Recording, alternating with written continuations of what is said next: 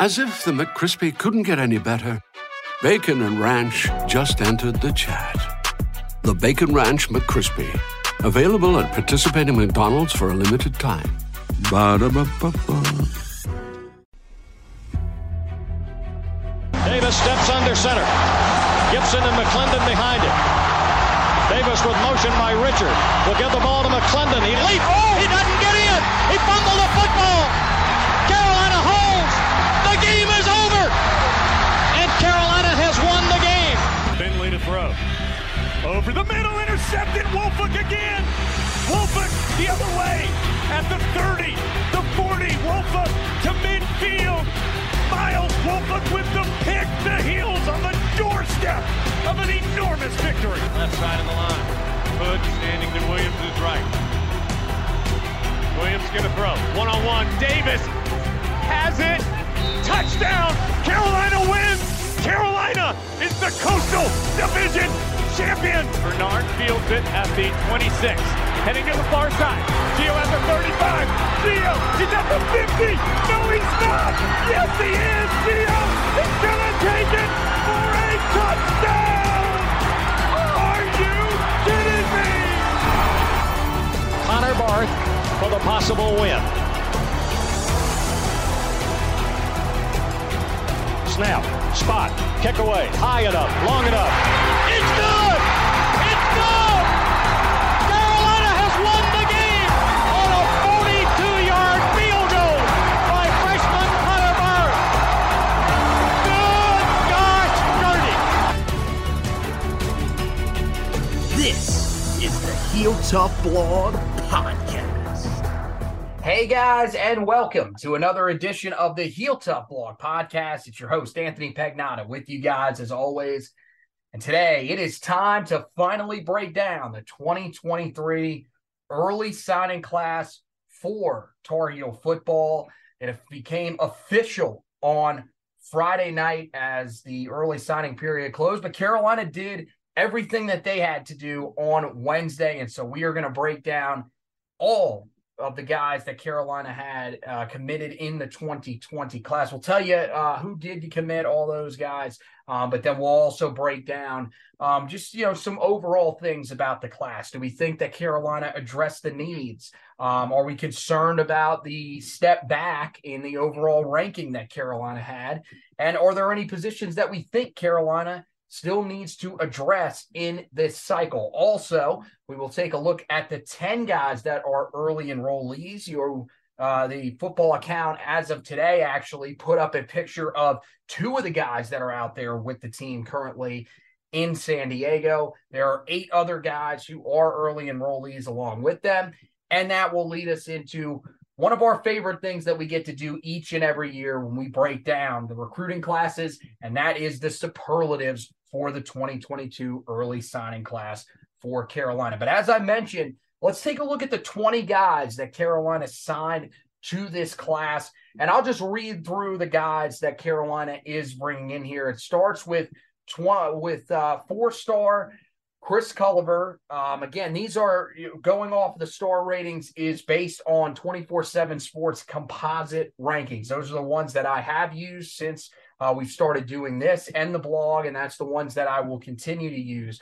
Chris Culliver, highest rated player in the class according to 24/7 Sports composite rankings, number 202 overall, also ranked as the number 28 wide receiver in the class. You got Jabron Harvey, the edge rusher out of Southern High School in Durham, North Carolina. Culliver, by the way, out of Maiden High School in Maiden, North Carolina. So 2 in-state guys heading up the top of the class there. But Harvey rated as the number 242 overall player in the class, the number 26 edge rusher in this 2023 cycle. Then you've got Tyler Thompson, yet another in-state edge rusher for Carolina at a Panther Creek High School in Cary, North Carolina, ranked inside of the top 300 as well at 258, and ranked as the 30th edge rusher in this class. The big man in the middle for Carolina, Joel Starlings at a Benedictine High School in Richmond, Virginia, the number 313 overall ranked player in the class. the number 43 ranked defensive tackle. You've got Christian Hamilton, the number 49 ranked wide receiver in the class. Yet another guy in the state of North Carolina, a 4-star receiver out of Hickory Ridge High School in Harrisburg, North Carolina, ranked as the number 352 overall player. The last 4-star in the class, according to 24/7 Sports composite rankings, is Tad Hudson, quarterback of this class for Carolina, the longest standing commitment that Carolina has had in this class, out of Huff High School in Cornelius, North Carolina. He is the number 24 quarterback in this class. Then you go to the 3-stars. Carolina's got a bunch of them and some guys that are still really, really talented, even if they rank outside of the top 500. It starts with Julian Randolph, the 3-star tight end out of the state of Virginia, Independence High School in Ashburn, Virginia, to be exact. He is the number 570 overall prospect in this class, but the number 26 tight end. Nolan McConnell out of Colonial Forge High School in Stafford, Virginia, offensive tackle, the lone offensive tackle commit for Carolina in this class, although there is a guy that we'll talk about here in a little bit that may show some flexibility to be able to help Carolina out there as well.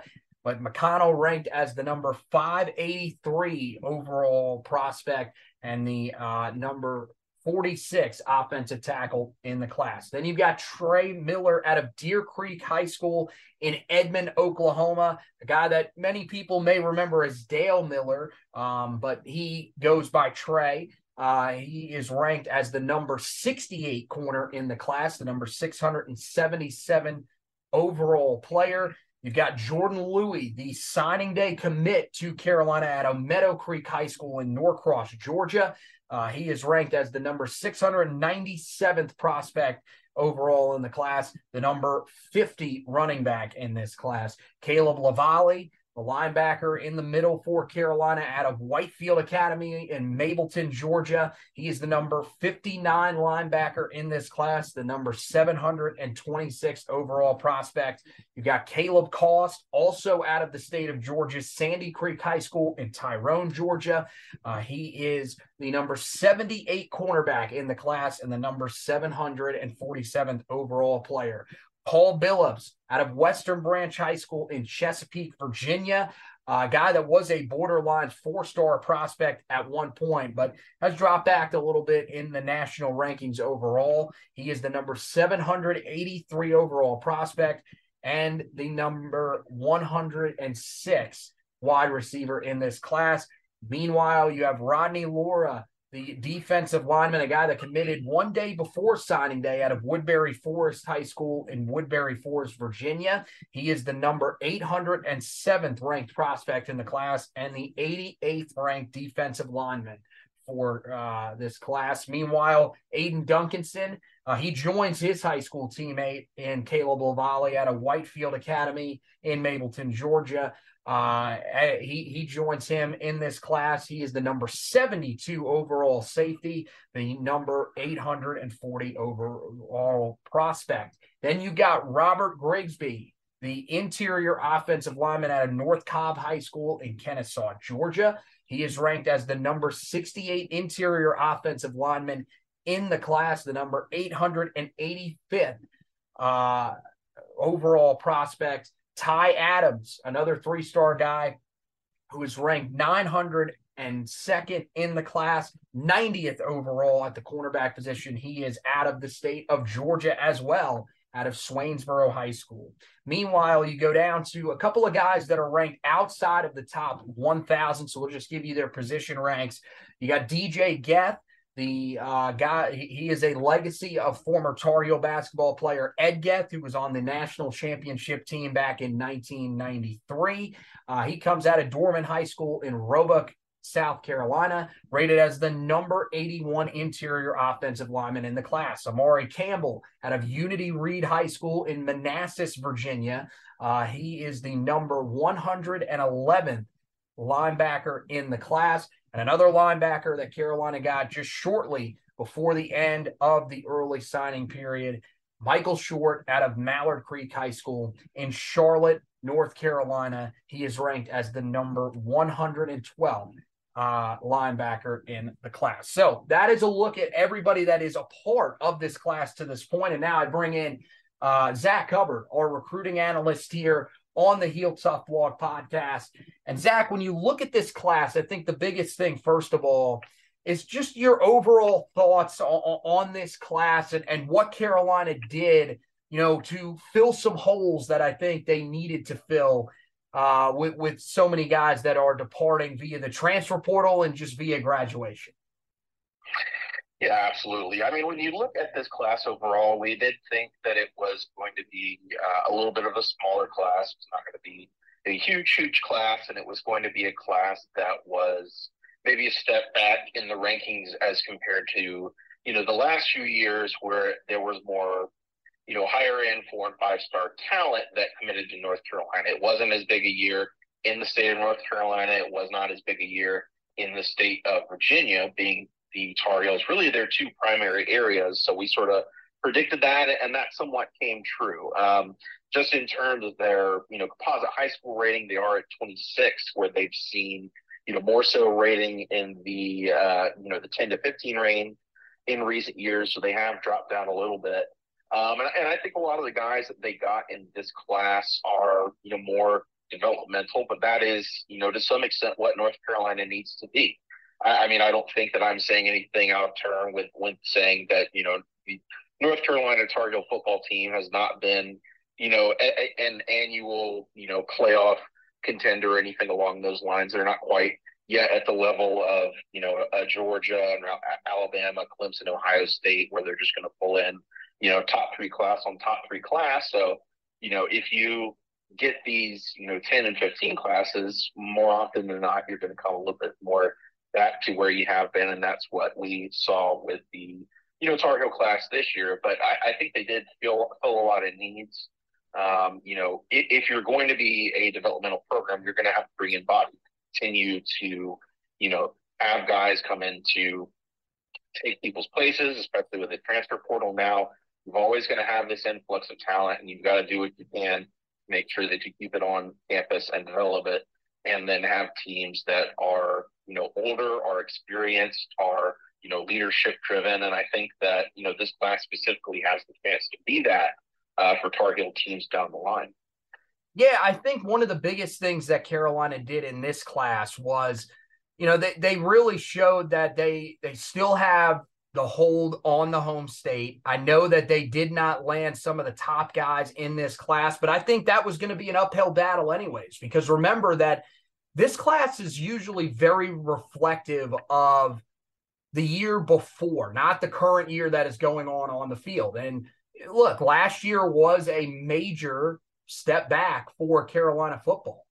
They came in with preseason expectations of being one of the better teams, not only in the ACC, but in the entire country. There were some people that thought with Sam Howell there that was a team that could potentially have an outside shot at the college football playoff, and instead they went 6-7. And so we knew that there was going to be some backlash from that. There was going to be it was going to be a challenge. And I think the staff did a good job of approaching this and approaching the areas where they had their biggest needs. Now, there are some guys that, of course, I think especially on the offensive line, there were a couple of guys in the state of North Carolina that you probably would have liked to bring in if you were this Tar Heel staff, but Notre Dame did a tremendous job in this class of, winning over the offensive line. And then on the defensive side of the ball, you had another big time prospect out of Grimsley High School, very similar to what you had a year ago with Travis Shaw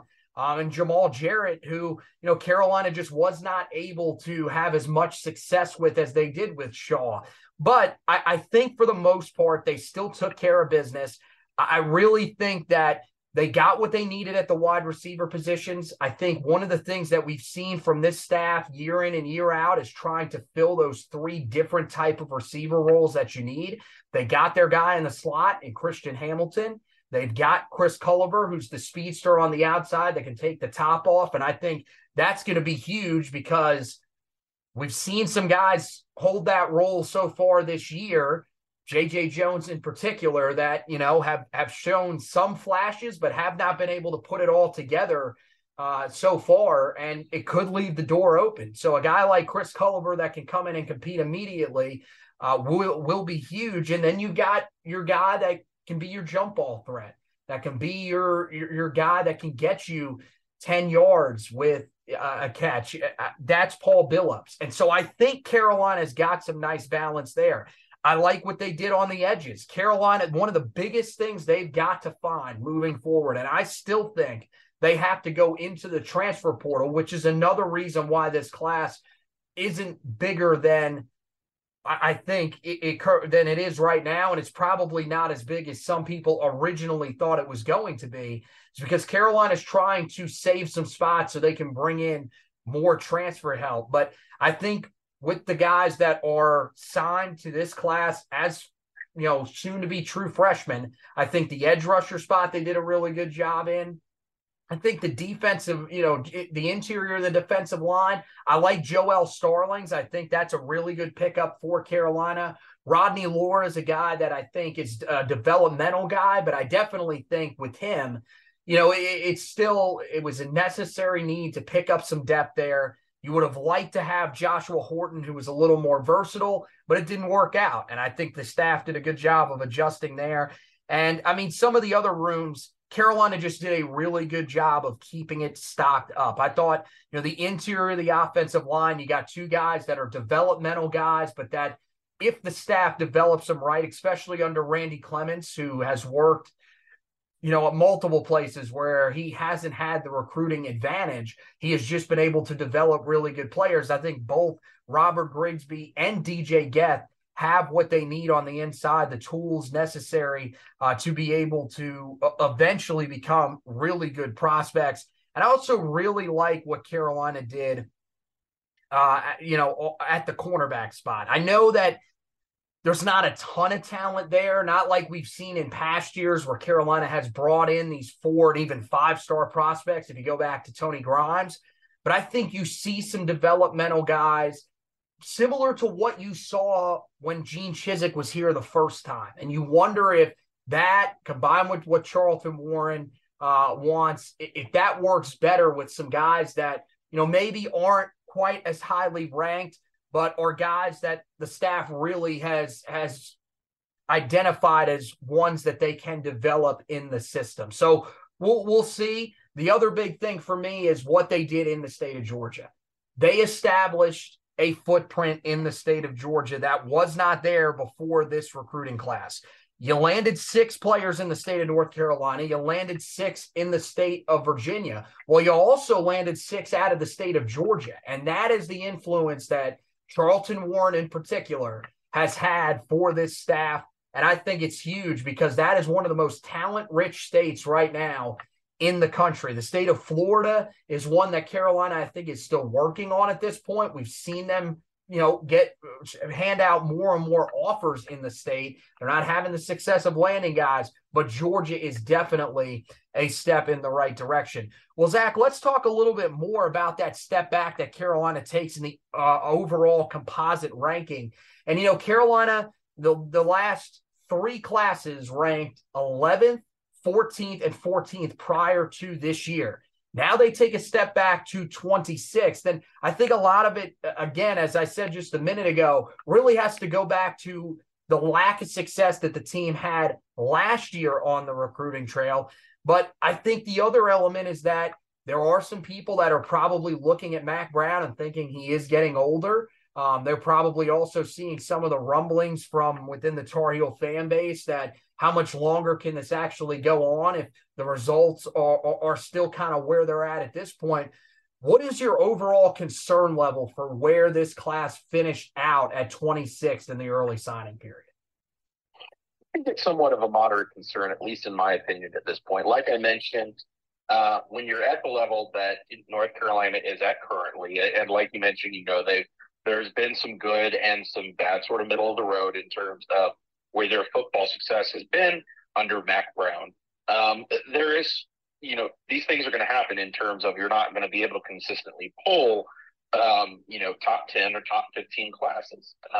One thing that I look at specifically as it relates to North Carolina, is just how the state overall was recruited, not only, how North Carolina did, but the other regional powers. I mean, you look at how NC State did, how Wake did, how Duke did, and even, schools like Clemson and South Carolina did, which typically they'll like to go into North Carolina to get some guys. I mean, when you look at what would be the 247 composite ranks, just looking at the top 10 guys to give us sort of a very even sample, only 2 of those guys stayed in state and went to a university in North Carolina, and that would be, Chris Culliver, who is the 8th player in the state, and Javon Harvey, which is the 10th player.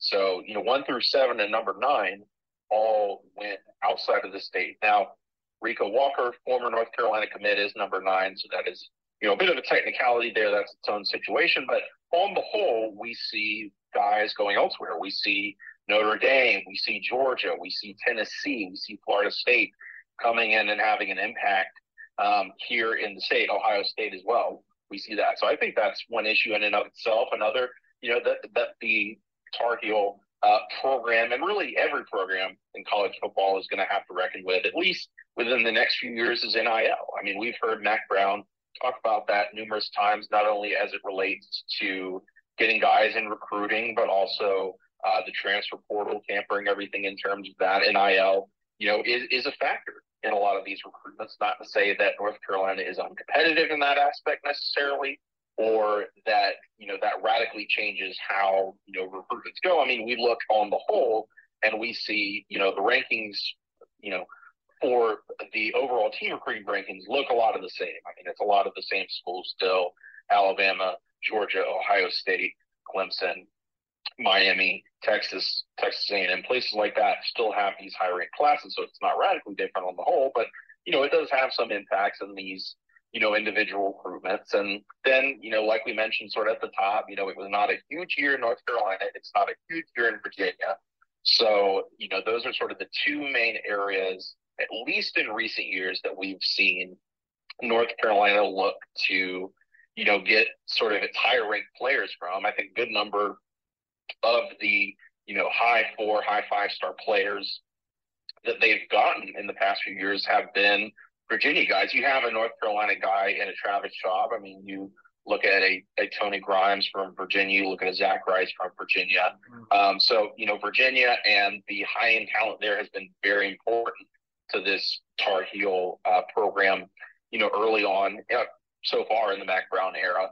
And that just wasn't there this year. There were not the relationships. There was not the same level of guys there. So they did have to go out into sort of their secondary areas in Georgia and Florida, which I think is good on the long term. Like you mentioned, Charlton Warren really sort of adding that connection. And, when you look at the state of Georgia overall as a recruiting landscape, no, it's not as close as obviously being in state of North Carolina or right next door in Virginia, but it's not far either. And it's, it's one of the most populous high school football states in the nation. It's one of the most talented year in and year out. If you go back throughout the history of recruiting, a lot of times people sort of focus on the big three states of California, Texas, and Florida as sort of, the states that produce the most talent. And obviously, with their location in warmer areas, their population, that makes sense. But Georgia's really, in the last few years been on the up and up in that department. So I think that when you look at a state that plays a ton of, high-level high school football, even if these guys aren't necessarily, high 4 and 5 stars, these are guys that, are not just your run-of-the-mill players, even if they are, sort of in that top 500 or sort of top 1,000 range. These are guys that have experience going up against other D1 prospects, and they understand, what it takes from a dedication standpoint and what it takes in the weight room, things along those lines. So I would say it is a little bit of a mixed bag in terms of this class. It is a step back. So,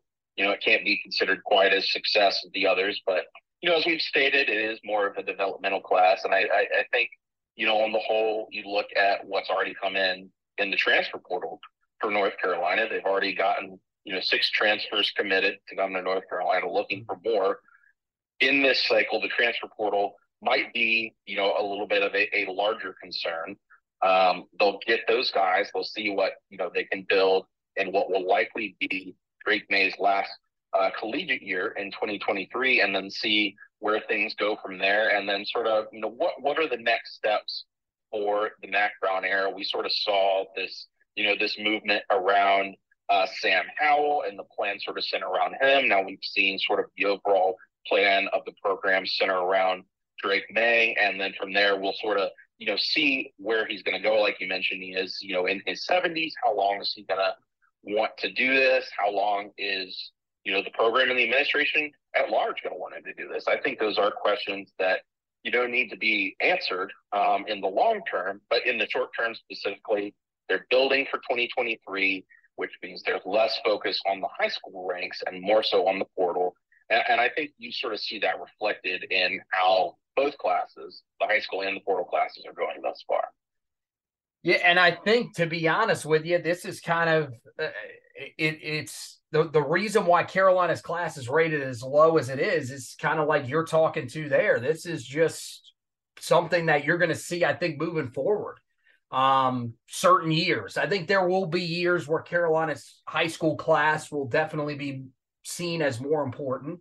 But look, at least in our minds right now, and to all expectations, this is Drake Maye's final year coming up in 2023. I don't think any of us think differently at this point, considering that he is looked at as probably a top 10 overall prospect in the draft and neck with Caleb Williams in terms of being the top quarterback in next year's draft. And look, all of that stuff can change. We saw that with Sam Howell, and we had that conversation after he went to the draft that he probably regretted not coming back to school, at least to a certain extent. So I mean, we'll see what ends up actually happening, and hopefully, Drake Maye is able to look like the player that we saw him look like for most of the season, and that does become reality.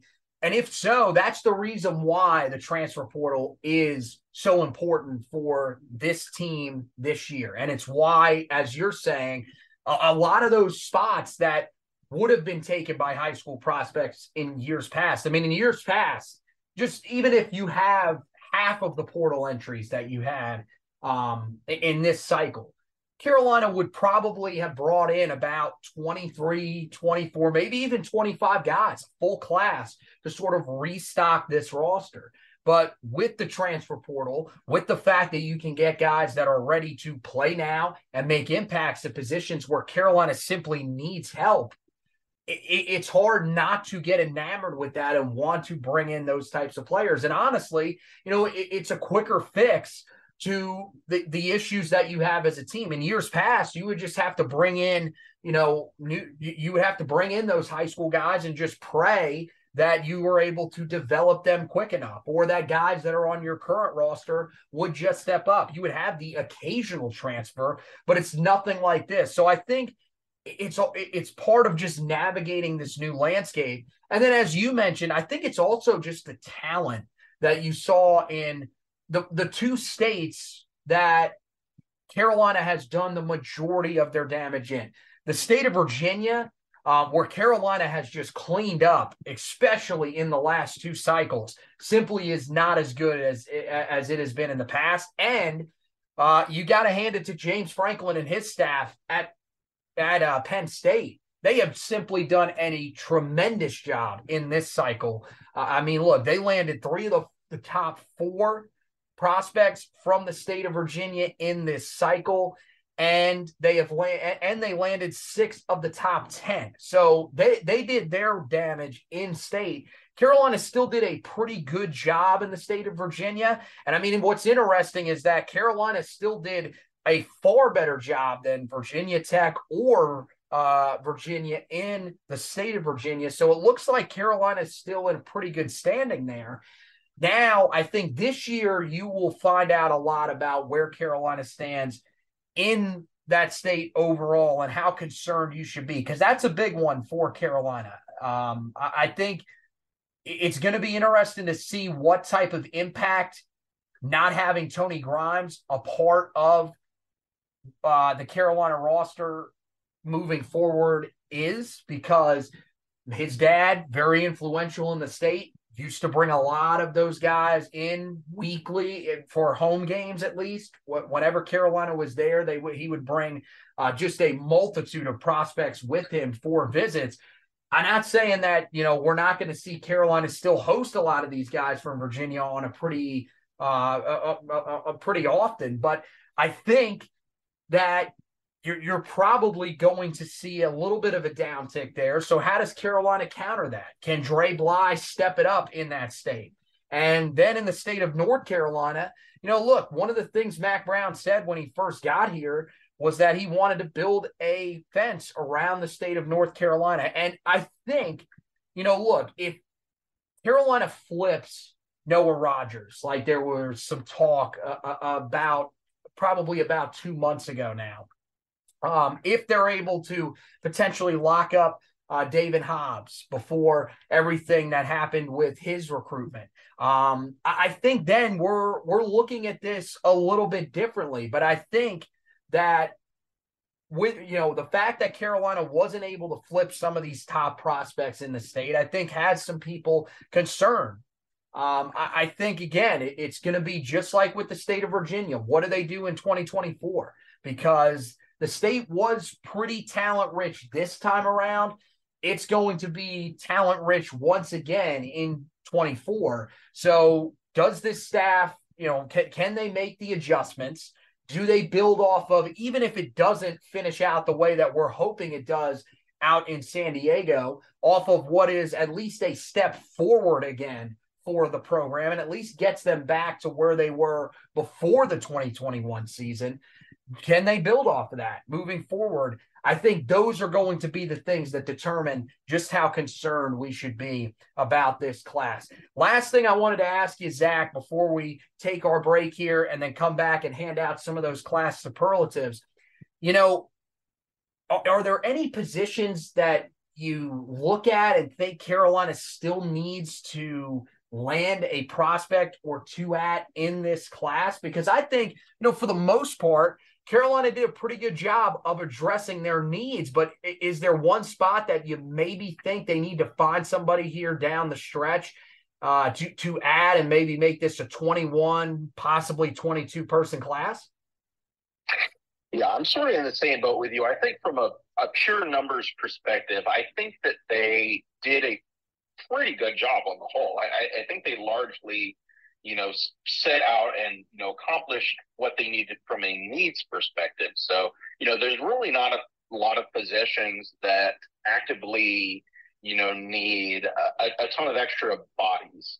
I would say if there is, any positions in general that I would look at and say, this would make the most sense in terms of, another 2023 guy, if there is any sort of, unsigned guys or late risers sort of in January, February, I would probably look first and foremost at the offensive line. They only got, 3 guys committed in the offensive line class. It was, my opinion and the opinion of others, they were probably looking more towards a 4 or 5 man class. Then, like you mentioned, they had some, options within North Carolina sort of not go the way that they had hoped. So, they have the 3 that they have. If there is another one that they feel good about, more specifically, if new offensive line coach Randy Clements feels good about him, that could be an option. The only other one that I would think of potentially would be maybe a true, cornerback that is over 6 foot. That's generally sort of the range that they've looked at recently, but that's sort of below offensive line on my list because, they did sign multiple guys that can play cornerback. They signed Ty Adams out of Swainsboro, Virginia, Caleb Koss, that can sort of play corner or nickel, and then Trey Miller, like you mentioned, out of Oklahoma. But all of these guys are under 6 foot. So I think from there, the question becomes, are they more accepting of these smaller body types and they're more concerned with, speed sort of vertically and laterally, or are these just the options they have available to them? We really don't have those answers at this point. That's going to be, dependent on hearing more from the defensive staff and maybe hearing more, once it comes time for clinic season, we sort of hear more and more, from the coaches in terms of, what they're looking for in their defense. We'll likely hear a little bit more at that time from defensive coordinator Gene Chizik and then defensive back coach Charlton Warren. But yeah, I'd say offensive line or really true cover corner. If there's two positions that I think that they would or should look for sort of in this late signing period, I think it would be those two. Yeah, I think corner is a great spot that they should still be looking into because, as you mentioned, no guys over 6 foot in this class, and that's a little concerning to me. I mean, it's a little less concerning when you start to read into some of these guys. I mean, I know Trey Miller, when he played at in the state of Alabama, his previous high school, Hoover High School.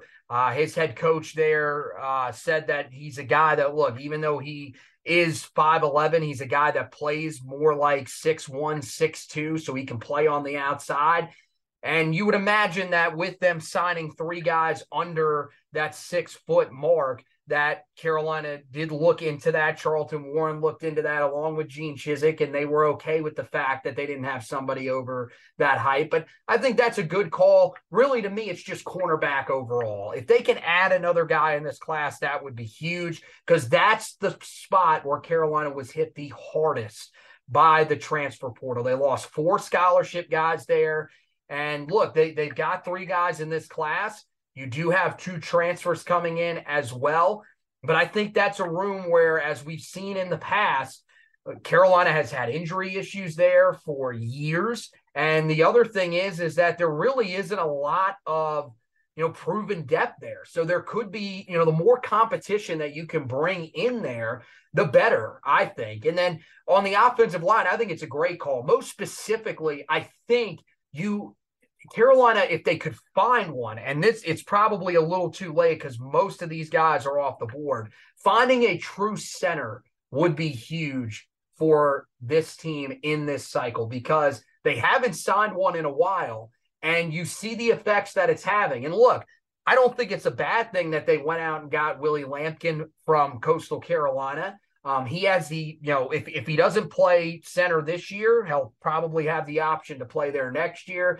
He'll probably be a guy that will help Carolina at the guard spot, probably the spot that'll be left behind by Ed Montelis, although we don't really know if William Barnes is coming back. It doesn't seem like anything has really been confirmed there, but the belief is that he will. Montelis, on the other hand, has said this is his final game in the Holiday Bowl. So, if Corey Gaynor is still coming back, that would be huge for Carolina. But if not, then you're talking about Lampkin pretty much being your only center. And once again, you're dealing with a scenario where if something was to happen to him, more than likely you're having to move Caden Baker back there to center to take over that starting job, which is, a spot he's cross-trained at for the last couple of years.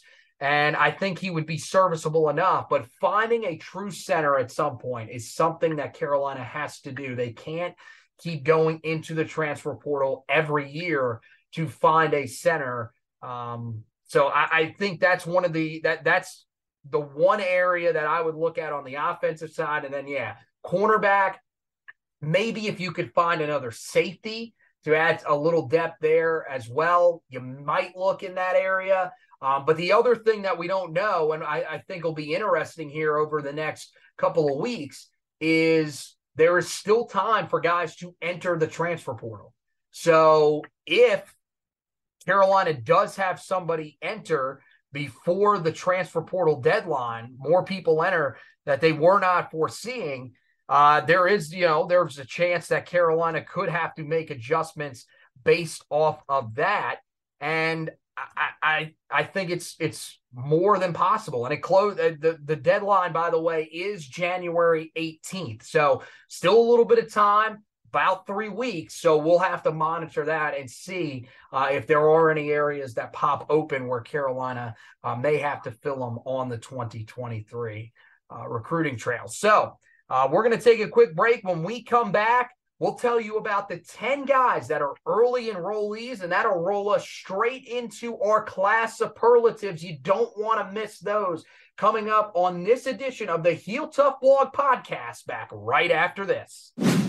DraftKings Sportsbook, an official sports betting partner of the NFL, is my go-to when betting on the NFL this holiday season. The reason why they have all these great ways that you can play with same-game parlays, easy and fast payouts, and player prop options. So if you want to bet on maybe even some of the former Tar Heels, how many rushing yards Michael Carter will have in a game for the Jets, you can do it all at DraftKingsSportsbook.com.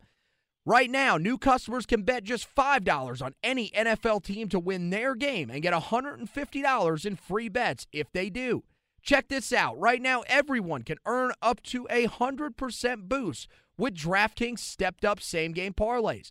Go to the DraftKings Sportsbook app, place a same-game parlay, and combine multiple bets like which team will win, player props, point totals, and more. The more legs you add, the bigger the boost, the bigger your shot to win big. Guys, I've been using it to bet on my favorite team, even though they let me down this past week.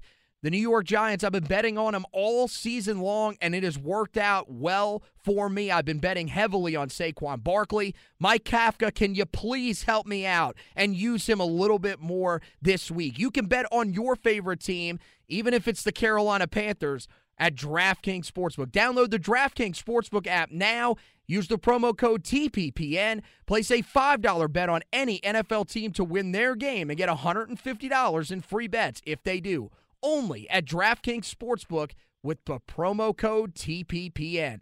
Minimum age and eligibility restrictions apply. There are plenty of ways to find out everything that you need to know about Tar Heel football and basketball. Just go to Facebook, search at Heel Tough Blog, and find the Heel Tough Blog Facebook page and like it. When you do, everything, the articles, the podcast, all in one central location on your timeline. Not a big Facebook user? Head over to Twitter. At Heel Tough Blog on Twitter. Make sure you give it a follow, and you can follow the personal pages of our talents here at the Heel Tough Blog, at HTB Anthony for Anthony Pagnotta, myself at HTB_Josh for Josh Marlowe, and at Hack Zubbard 2 for our recruiting analyst, Zach Hubbard.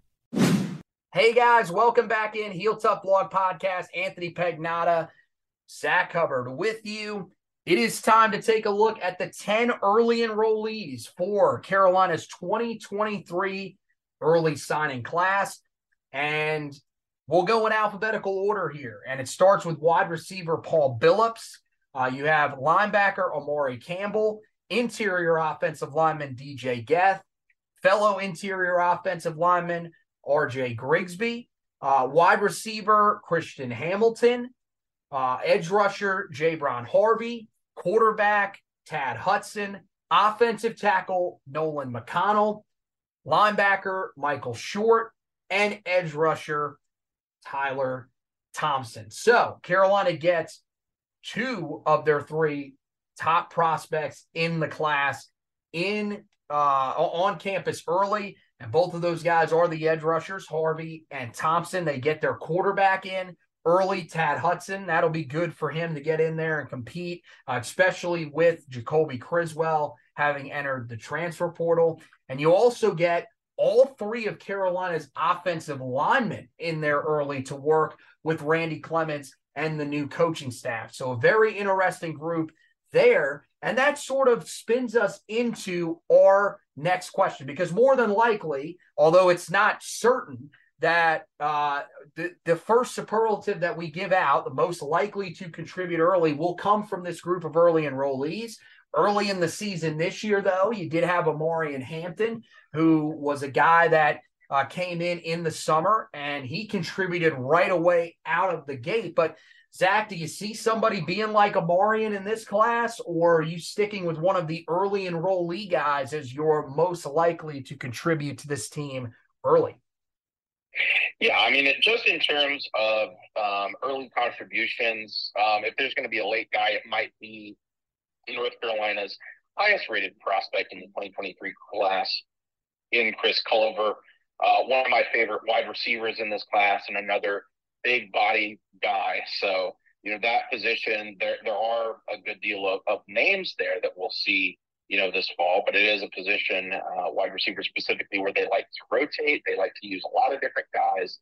So it's not necessarily that you have your, starting three and then you just go with that. I mean, we see a lot of rotation there. So if there's a freshman wide receiver that's going to break in, it's probably going to be Chris Culliford, and he'd probably be my sort of, June enrollee selection.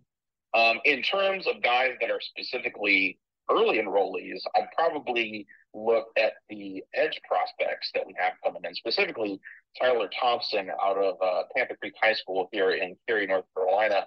I'm really impressed with what he brings. Obviously, getting him in early alongside some of those, offensive line guys as well. Really the biggest thing that you get from a early enrollee is just they get a head start on strength and conditioning. They get a head start on sort of adjusting to, the intensity of college, the speed, the strength of college.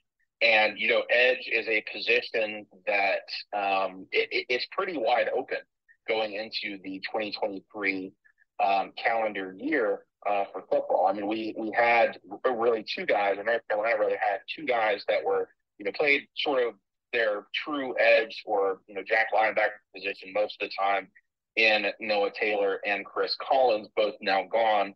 Now you see a guy like Cameron Rucker, he can sort of move around. He's pretty versatile in that degree. So, can play a lot of sort of that power end or strong side defensive end, but could also potentially play the jack linebacker position. But we really don't know right now. So there's a lot of, openness there. They have recruited the position well. There are some, former four-star prospects sort of in the mix, but I think that's a position with as wide open as it is. If you were to see sort of one of these early enrollees, freshmen, try to carve out a role year one, I think it'd be one of those two. And I'd probably lean towards Tyler Thompson, at least as of today. Yeah, I think it's got to be one of those two guys, just because you're talking about a defensive front that has just been about as inconsistent as it gets. And yeah, Cameron Rucker is a guy that I think could move out to that jack spot. We heard them talk about that when the injury to Noah Taylor happened, but they kind of need him at the power end spot as well, because they haven't had anybody that has really been able to prove themselves out there. Jahvaree Ritzie has been valuable in the middle. So I think one of those edge rushers, and I mean, Tyler Thompson, the thing with both of them is they're both very similarly sized. I know Thompson put on a little bit of weight his senior year of high school and was very impactful this year. Jabron Harvey's got the speed off the edge, though, and that's one of the things that Carolina, I think, lacks, and they really have to find that. But the physicality is something that I don't think can be shortchanged, because that's something that Carolina has lacked both on the interior of their offensive line, as well as on the edges, and really just throughout this defense as a whole. So I will agree with you. I think Tyler Thompson is probably that guy that you're looking at, but I think both guys are going to have a legitimate chance to play major roles this season. Maybe they don't start right out of the gate, but I think it could be one of those scenarios where, look, if they come in as situational guys early on and they show some things, they will get a real shot to be starters within the first 3 or 4 weeks of the season, because of just how little the group of guys that is there now has proven. Now, again, the other thing that there are still some elements that have to be worked out here. I know Noah Taylor is applying for a waiver for an extra year, him as well as Corey Gaynor, who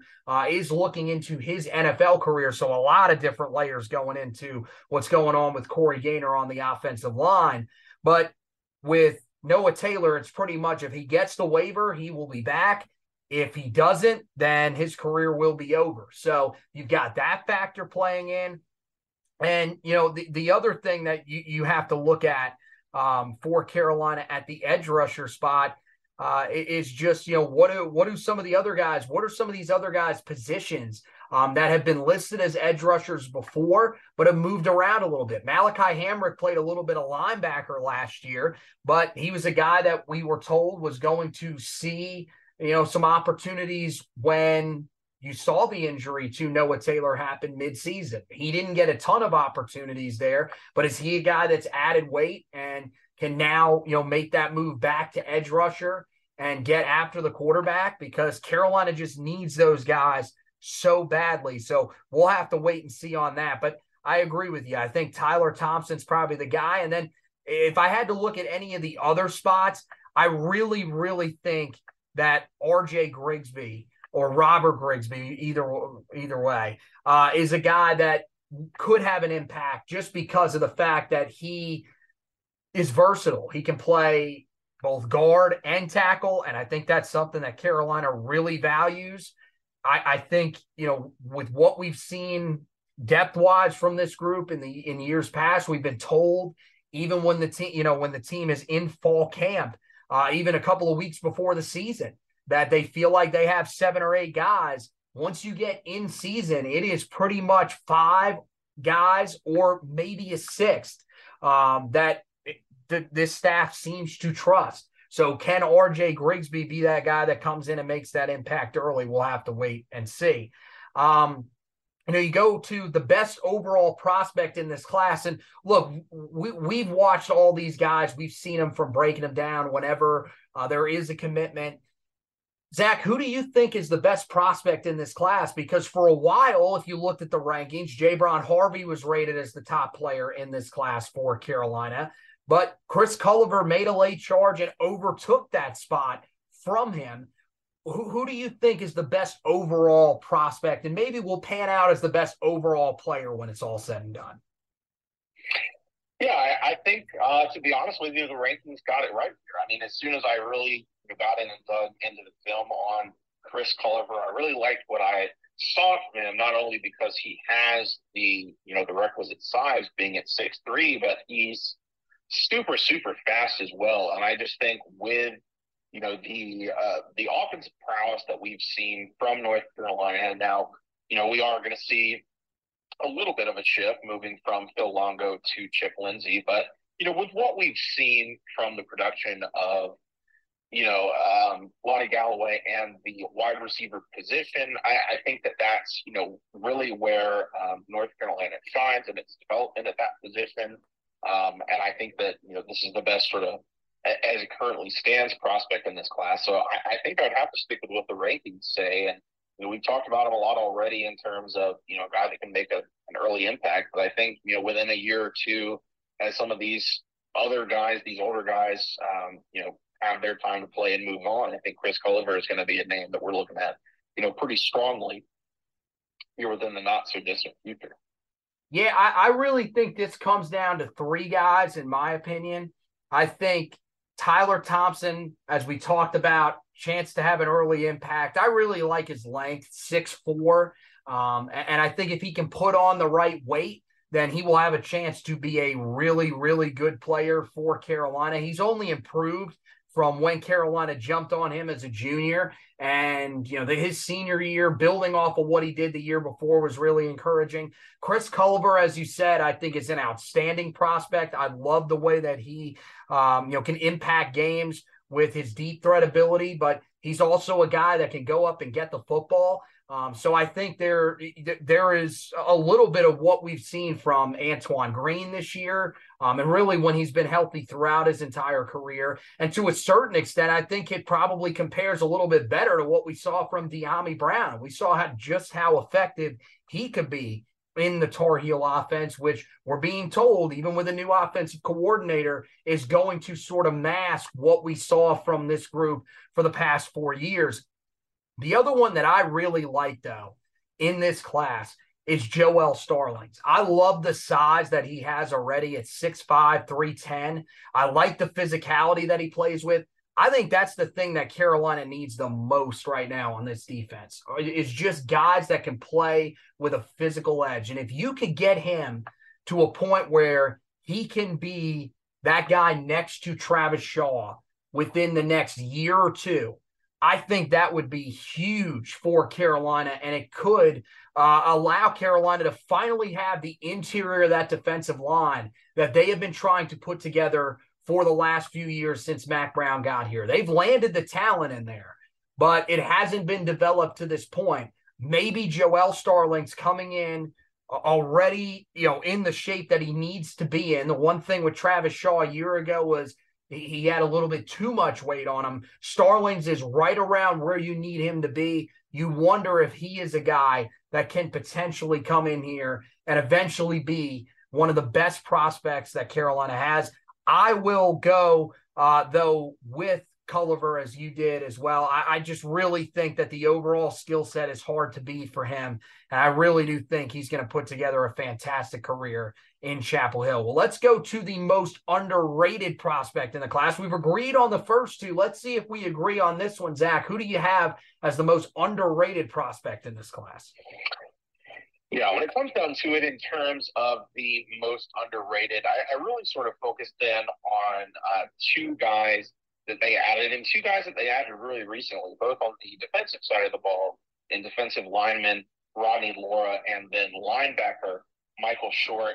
Laura, one of the very, very most recent additions, I think added on, the Tuesday right before signing day, if I remember correctly, or really right out of that final official visit weekend. But, a guy that really improved in his senior year, had his stock go up with the staff, really sort of a versatile defensive lineman, more developmental, like you mentioned, but, a guy that could be a three-tech defensive tackle or, a power end, depending on how you want to use him.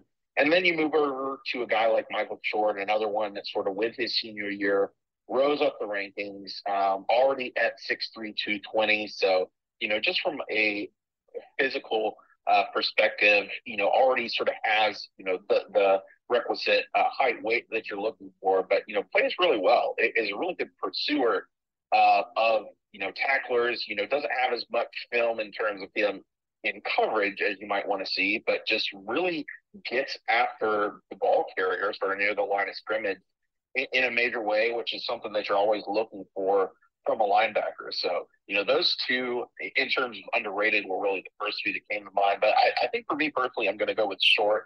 I was a little bit more impressed with where he's at already. He's the lowest ranked player in the class overall. And so, it's hard to get more underrated than him. But, linebacker Michael Short would definitely be my selection.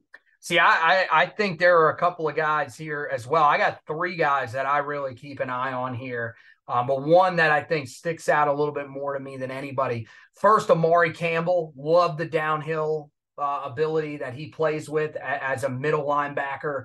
Really what Carolina wants in their middle linebackers. He's going to fit in really well, providing depth behind Power Echols. And I think that's the mindset that you're looking for. A guy that plays with a ton of physicality, really wants to lay a hit on somebody. And I think from watching him on film, takes really good angles to the football, stood out even last year when he was playing with the guy that's a 5-star prospect that is, I believe, still with Florida State. You never know in this day and age. And Sean Murphy at his high school, Unity Reed in Virginia. So I really think he has a chance to be a special player. Robert Grigsby, I've said it. I said it earlier. Versatility with him, and I think his footwork, just how fleet of foot he is. 6'3.5", 310 pounds, already has the size on him, but can play either tackle or interior offensive line. Does some really good things in the run game, moving guys out of the way, which is going to be more important. I think that's going to be more of a focal point from Chip Lindsey. And with Randy Clements, who's a guy that has been in a lot of run-based offenses as well. I think that is going to be a focus to run the football more for Carolina. So I definitely think that Robert Grigsby will be a guy that can affect the game moving forward. And I think people need to take more of a look at. And then to me, I think the most underrated prospect in this class, and I think, Rivals.com has him as a 4-star, and I think they've got it right just from watching his film, going back and looking through what he did in high school. I think Carolina's signing day commit, Jordan Louis, is going to be an outstanding player. And look, he's going to have to navigate a lot in that backfield for Carolina. But you talk about a guy that can do just about everything that you need him to do. The one area that is probably a bit of a concern with him would be pass protection. But ultimately, I think there are other guys that Carolina has there that are going to be better pass protectors here over the next couple of years that will allow him to sort of fit into the role that he had in high school. We saw Carolina as the year went along. They split Elijah Green out into the slot a lot. And we know that George Pettaway is a guy that Carolina can do that with. Well, Jordan Louis, they can definitely do that with. He did that multiple times in high school. He was a guy that caught each of the last 2 years, caught more than 35 passes, had more than 500 yards receiving in both of those years. Not to mention the production that he had on the ground absolutely exploded this past year for a massive season at Meadow Creek High School in Norcross, Georgia. This dude, I love the mix of speed and power that he has too. He runs with a purpose, gets downhill, very decisive. There is a lot to like about him. And if you're looking for a guy, that is that could factor in kind of out of nowhere, I don't think it'll be quite as immediate as Omarion Hampton. Hampton was a 4-star prospect, was very well known, really was one of those guys that I think everybody was kind of disappointed wasn't an early enrollee because they thought that he definitely could have earned that starting job right out of the gate as an early enrollee. He wanted it even as a summer enrollee. I'm not sure if Louis there in terms of that respect, but I wouldn't be shocked if with the issues that Carolina has had at establishing a full-time rotation at the running back position. We saw so many guys in and out of the rotation this year. I would not be shocked if Jordan Louis works himself into that rotation at some point. So that's our look at the 2023 early signing class. Carolina, as we mentioned, they still have some time here before the class comes to a close in February. The next few weeks are going to be huge to see if anybody else enters the transfer portal. You'll probably see that after the bowl game if other guys are making that decision. But it probably won't be many. It would probably only be about 1 or 2 other guys. But we will have you covered no matter what in terms of that.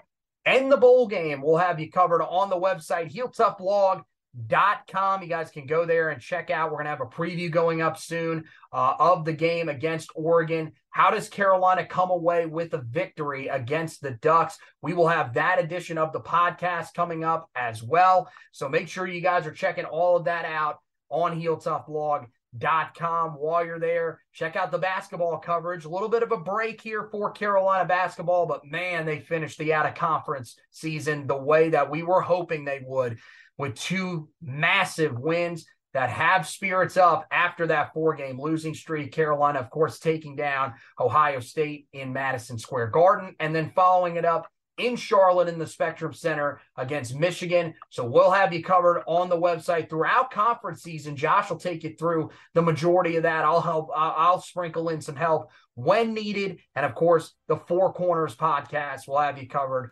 And it's all on that website, HeelToughBlog.com. So that wraps it up for this edition of the podcast. Want to thank Zach for hosting with me. Want to thank you guys for listening. And as always, go Tar Heels.